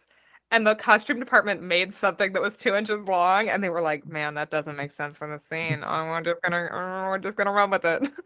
And then they don't explain it. She's just like, that's not where I dangle it. And then that's the end of the scene. And 25 years later, we clocked it. If Jenny Calendar wants to come on the pod and tell us where she dangles it, we'd be happy to have her. She could be a third co-host. I'll say it. I would love that. That would be excellent for the pod. Final scene. Xander and Buffy and Willow are talking. Xander's like, we should go to the Bronzonite. And Willow's like, I'm not feeling it. And they all feel bad about themselves. And Buffy and Xander are trying to cheer her up. Buffy's like, the only guy I've liked so far turned out to be a vampire. Okay, ended Owen. And Xander's like, and I dated a praying mantis who was also a teacher. And they're like, none of us are ever going to have a healthy relationship. We're doomed. And then they like laugh. And then they're like, that's true. What do you think, Mike? Do you think they will have healthy relationships? No. I don't see it happening for them. Wow. I mean, there are a lot of people they've got 7 seasons of toxic relationships to build out. I will say there are a lot of people who don't live on a hellmouth and still manage to only have toxic relationships. So like it wouldn't be that shocking, but we'll just have to see. We'll see. I hope none of them date a teacher again. That's my hope. Yeah, just 240-year-olds. He's different. A different type of teaching. Yeah. She's got a lot to learn. Well, I don't want them to date either. Yeah, I know. No. So yeah, Mike, what did you think about iRobot Eugene? This was a great episode. I think I said last week or whenever we recorded last, I was really down on the non-vampire episodes, and this changed it for me. This was very good. They really leaned into the camp. Everything worked. They were firing on all cylinders. Other witty phrases, I could say that it went well. I was into the iRobot Eugene. Slay. Yeah, this was an amazing one. Ray, why did you pick this one? You were among the first that I asked to be on the pod, and you chose this one. What stuck it out in your head for season 1? Yeah, I think first of all, I didn't want Angel to be involved. I don't know how conscious or subconscious that was, but that was like the first thing that leapt out to me on my most recent rewatch with my partner was like, you know, when you watch the show and you're 16, you're like, ooh, it's so cool that this hot vampire is into Buffy. And when you watch this and you're an adult, you're like, she's a baby. And also, you've been alive for 240 years. Like, you can't like go chill in a cave for a decade and wait for her to be like closer to your age, you freak. Like, So he can't. God, hate him. Anyway, that's just my opinion, based solely on the knowledge that we have gotten from these couple episodes so far. Anyway, but yeah, I think that was part of it. I love the camp of some of these episodes, and I remember, I think I was just trying to think of like episodes that really stuck out to me, because I remember I was deciding between this one and The Pack, which also really stuck out. I think I was really interested in, first of all, like, it is such a campy concept, especially that it happened, you know, 25, almost 30 years ago. And like our technology is so different now. I think I was expecting it to seem more out of date than it did. Like there is a lot of like, how do you trace an e-letter? And like, I can't believe there's more internet than phone conversations, but like, you know, it seems like appropriate for the time and not like that's not even how the internet works. No, yeah, this was a lot more believable internet-wise than other stuff they've done on the show, like when Willow hacks into the government or whatever. Like this was just like if there was someone in full control of the internet, this stuff would happen. Yeah, yeah.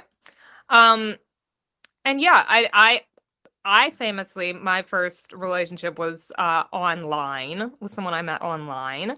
I do think that's interesting that like that's probably the biggest thing that like seems out of date about this episode now, as well as like, oh, I met him online, and Buffy's like, what? Whereas now like that's such a normal thing. But it's also interesting because now if you met someone online very early on, you'd be like, hey, listen, if this is gonna be a thing, we should like send pics or like video chat. FaceTime. Yeah, like what's happening? Whereas that is not happening in 1997. But yeah, I don't know. I think it just really stuck out to me as an iconic season 1 episode. I didn't want to deal with Angel. I did want to deal with Giles was my major favorite on my first watch, and I still love Giles. Obviously, some problematic moments from him, and also like I was a little bit more of like a book snobby kind of person when I was in high school, where now I'm like, no, it is weird that he hates the internet. Like it's exhausting. Get over it. This is the good book.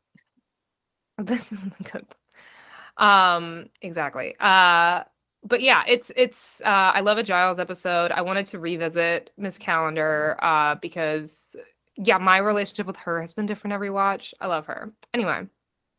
Yeah. All great reasons. So let's move on to our final segments of the show. First up, fashion moment. Ray, I think we have the same one, so I'll let you talk it through. Well, there were a couple fashion moments I've noticed, but I think the most notable one is Xander's shirt that he wears in the first scene that says porn star. What? Yeah, Xander wore the shirt. And you didn't point that out to me when we were watching? By the time I noticed it, the scene was over. Like it was like the last shot, basically. And so I was just like, I'll save it for fashion moment. Yeah, Xander wears a shirt that says porn star under like an open collared, open button down shirt. We gotta see this. And it's in like huge print in school. There is no dress code at this school. No, because Buffy rocks so many different looks in this episode. She's got the shortest skirts. She's got the cutest coats. She's got incredible sunglasses. Yes. Yeah, like so she's like it's wild. But yeah, I mean this episode was a nonstop fashion show. Miss Calendar looks good in every single scene, like we were talking about with the sunglasses. Mm-hmm. Yeah, there it is. There is a Tumblr account that is about the fashion of Buffy. Yeah. Yep. Mike, did you have a fashion moment of the episode? Yeah, I loved Buffy's first outfit where she was wearing like the white tank top with the little pink panther right in the middle. It was very good. I love the first looks we got of her. She was walking down the hallway with the tank top and the skirt. And then later in the episode, she had the leather jacket on over it. It just was all working. There's one point where she has like a little blue dress and these big black boots. That's very cute. They really like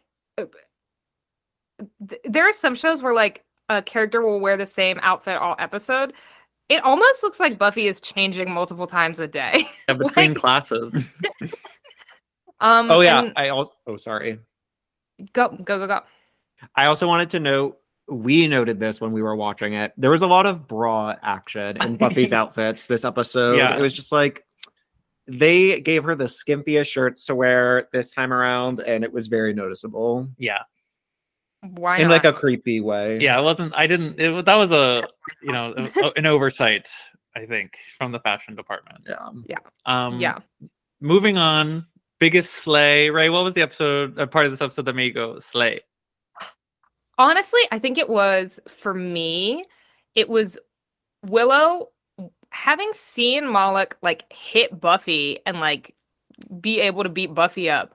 Willow grabbing a fire extinguisher off the wall and going, "Hey, remember me, your girlfriend? I think it's time we should break up," and like hitting him with the fire extinguisher. She was going off. Like, she was not like, it was so incredible. I was so proud of her. Hitting Moloch with the fire extinguisher and hitting us over the head with the metaphor of the episode. Whoop. Yeah. Mike, do you have a moment that made you go slay?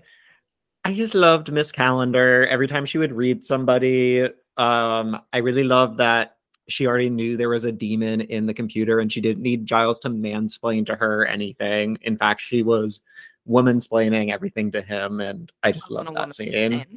Yeah, I think that usually my parts for the slay are like witty repartee things where people really get each other. But I agree, like the moment where Miss Calendar already knows everything and we don't have to go through being like, what? There's a demon, blah blah blah. That's just like so unexpected, and they really just like they just move forward. It was so that I love that stuff. Where So good.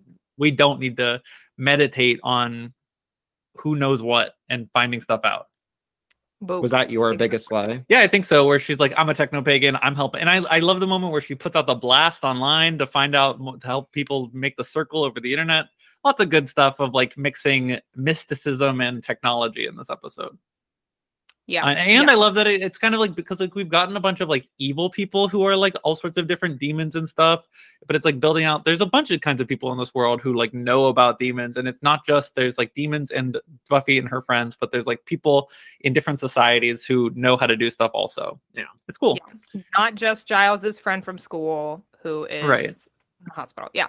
Like people out living normal lives, also knowing about the supernatural. Hell yeah. Moving to Xander slander, like we said, hard to pick in this episode because there were so few. Usually we're like, I don't know, we could talk about anything he did. But I guess the worst is like him just being a little jealous of Willow not wanting to be mooning over him anymore. Yeah. Yeah. I It's hate kind to of say like- it, but he was fine. Yeah, he did okay at this episode. Yeah. Devastating. A devastatingly okay I know. performance by Xander Harris. Yeah, no, it's that really is the worst moment where he's like, she has this guy, and it's really just that, like, yeah, he only has two friends. What are you gonna do? And they're not really his friends. No, they're friends and he's friends with them. He has one friend and her friend. Yeah, pretty much. Scooby Power rankings. Are we doing this anymore?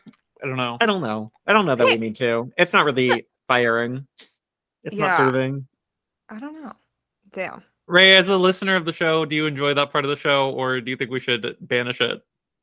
That's a good question. I think it could be like a quick check-in, you know, because like usually it's like Buffy, Giles, Willow maybe helped a little, Xander was useless or Yeah. did a bad job. But like if there are episodes where that switches up, that's interesting, you know. Like this, we But- could just be like Miss Calendar slayed. Yeah. Oh yeah, who's? Yeah. I guess it could be like who slayed instead of the Yeah. biggest slay. It's kind of the same thing. We're working it out. Yeah. Yeah. So we're just here to give a gold star to Miss Calendar this week. It seems like we could do like Scooby Gold Star, something like that. Anyway, synopsis of the next episode: The Puppet Show Sunnydale High School's annual talent show serves as a backdrop for murder when Buffy must catch a stealer of human organs. Dark. Meanwhile, the new principal is a discipline-loving brute who forces Giles to run the talent show and orders Buffy, Xander, and Willow to perform. Wow. Sounds good. Yeah. Another iconic episode. Is it Miss Stealer? Calendar? Is she the new principal? That would be. She's like, I got to get these kids out of the library. They are performing. She's a multi-hyphenate director. She's like, I'm gonna make Giles do something. Wha-cha. But yeah. Well, I'm gonna enjoy watching that episode and listening to you guys talk about it. Slay. Ray, thank you so much for being here. Do you have anything you'd like to plug for our listeners? This will come out on like the 15th, I think, or something like that. 16th. Yeah. Well, if it comes out on the 15th or 16th, you have maybe like 1 or 2 more or 3 more chances to see 12th Night at the Lincoln Park Conservatory in Chicago. It's pay what you can. It's in this beautiful conservatory that's filled with holiday lights. We're doing Shakespeare. We took Shakespeare's gayest play and we said, we can make it queerer. And we did, God damn it. And it's a fun time. It's like an hour 45, I think is our runtime. It's funny. It's cute. You can look at some plants. Bring layers, mama. It's hot in the conservatory. That's where the plants live. Other than that, you can check me out. I am an actor. You can look at my website, rayhamiltonvargo.com, to see little podcasts and web series and such I have been featured in and get news on whatever else I am doing. And you can follow my dog on Instagram if you want. She's Pasta Pitty on Instagram. And you know what? I'm going to say it. If you want to read my Our Flag Means Death fan fiction, you can go to Fantasy Queer Icon on AO3 and read some of that. And why not? Lovely. Mike, how about you? We are at Buffy Boyfriends on Twitter. I saw you queue up a great tweet for this episode, so go check that out when it is scheduled to drop. In 2 weeks from this recording. But if you're listening to this in real time, you can just go to Twitter right now and see a great tweet. True. And I'm at Mike Law, or wait, I'm Mike Lawless. I'm at Flawless Lawless on Instagram. That's it. Sam? Beautiful. You can follow me at Sam Stanish everywhere and follow my other podcast at Bitter Jurors Pod on Instagram and Twitter, talking about Survivor every week, coming to the end. But actually, by the time you're listening to this, the season will be over. So I hope I'm standing Cassidy's new $1 million check. I love our co-winners, Cassidy and Carla. Yes. Slay. Yeah, the tie in the challenge this week was foreshadowing. Yes. Yes. Okay. Slay, Ray, thank you for being here. This was beautiful, excellent, amazing. Slay. All right. Slay. Thank you for having me. Big slay. Big slay. Bye. Bye.